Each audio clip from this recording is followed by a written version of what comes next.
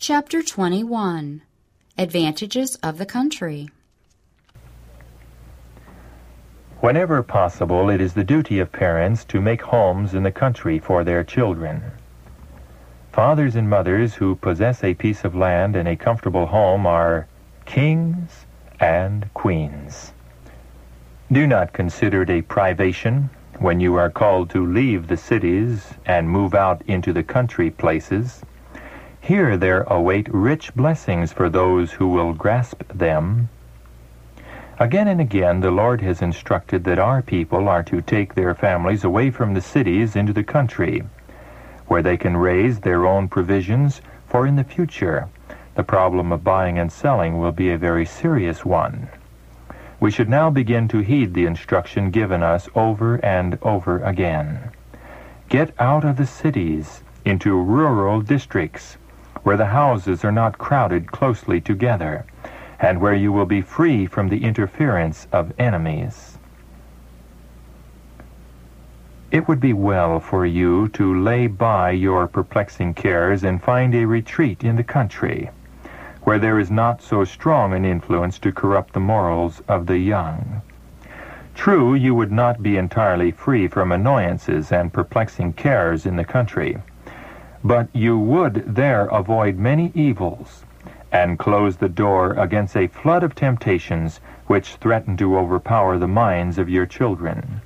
They need employment and variety. The sameness of their home makes them uneasy and restless, and they have fallen into the habit of mingling with the vicious lads of the town, thus obtaining a street education. To live in the country would be very beneficial to them.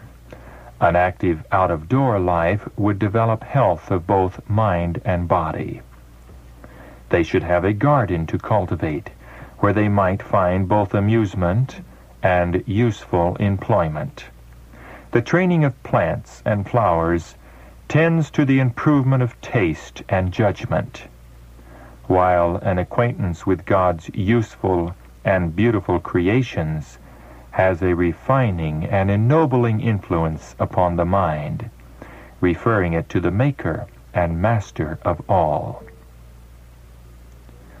The earth has blessings hidden in her depths for those who have courage and will and perseverance to gather her treasures. Many farmers have failed to secure adequate returns from their lands because they have undertaken the work as though it was a degrading employment. They do not see that there is a blessing in it for themselves and their families. In the cultivation of the soil, the thoughtful worker will find that treasures little dreamed of are opening up before him. No one can succeed in agriculture or gardening without attention to the laws involved. The special needs of every variety of plant must be studied. Different varieties require different soil and cultivation, and compliance with the laws governing each is the condition of success. The attention required in transplanting, that not even a root fiber shall be crowded or misplaced. The care of the young plants, the pruning and watering, the shielding from frost at night and sun by day, keeping out weeds, disease, and insect pests. The training and arranging not only teach important lessons concerning the development of character, but the work itself is a means of development. In cultivating carefulness, patience, attention to detail, obedience to law, it imparts a most essential training. The constant contact with the mystery of life and the loveliness of nature, as well as the tenderness called forth in ministering to these beautiful objects of God's creation, tends to quicken the mind and refine and elevate the character. He who taught Adam and Eve in Eden how to tend the garden would instruct men today. There is wisdom from him who holds the plow and plants and sows the seed. The earth has its concealed treasures, and the Lord would have thousands and tens of thousands working upon the soil who are crowded into the cities to watch for a chance to earn a trifle. Those who will take their families into the country, place them where they have fewer temptations. The children who are with parents that love and fear God are in every way much better situated to learn of the great teacher, who is the source and fountain of wisdom. They have a much more favorable opportunity to gain a fitness for the kingdom of heaven. Through disobedience to God, Adam and Eve had lost Eden, and because of sin the whole earth was cursed. But if God's people followed his instruction, their land would be restored to fertility and beauty. God himself gave them directions in regard to the culture of the soil, and they were to cooperate with him in its restoration. Thus the whole land, under God's control, would become an object lesson of spiritual truth. As in obedience to his natural laws, the earth should produce its treasures, so in obedience to his moral law, the hearts of the people were to reflect the attributes of his character. God has surrounded us with nature's beautiful scenery to attract and interest the mind. It is his design that we should associate the glories of nature with his character. If we faithfully study the book of nature, we shall find it a fruitful source for contemplating the infinite love and power of God. Christ has linked his teaching not only with the day of rest, but with the week of toil. In the plowing and sowing, the tilling and reaping, he teaches us to see an illustration of his work of grace in the heart. So in every line of useful labor and every association of life, he desires us to find a lesson of divine truth. Then our daily toil will no longer absorb our attention and lead us to forget God. It will continually remind us of our Creator and Redeemer. The thought of God will run like a thread of gold through all our homely cares and occupations. For us, the glory of his face will again rest upon the face of nature. We shall ever be learning new lessons of heavenly truth and growing into the image of his purity. The great teacher brought his hearers in contact with nature, that they might listen to the voice which speaks in all created things.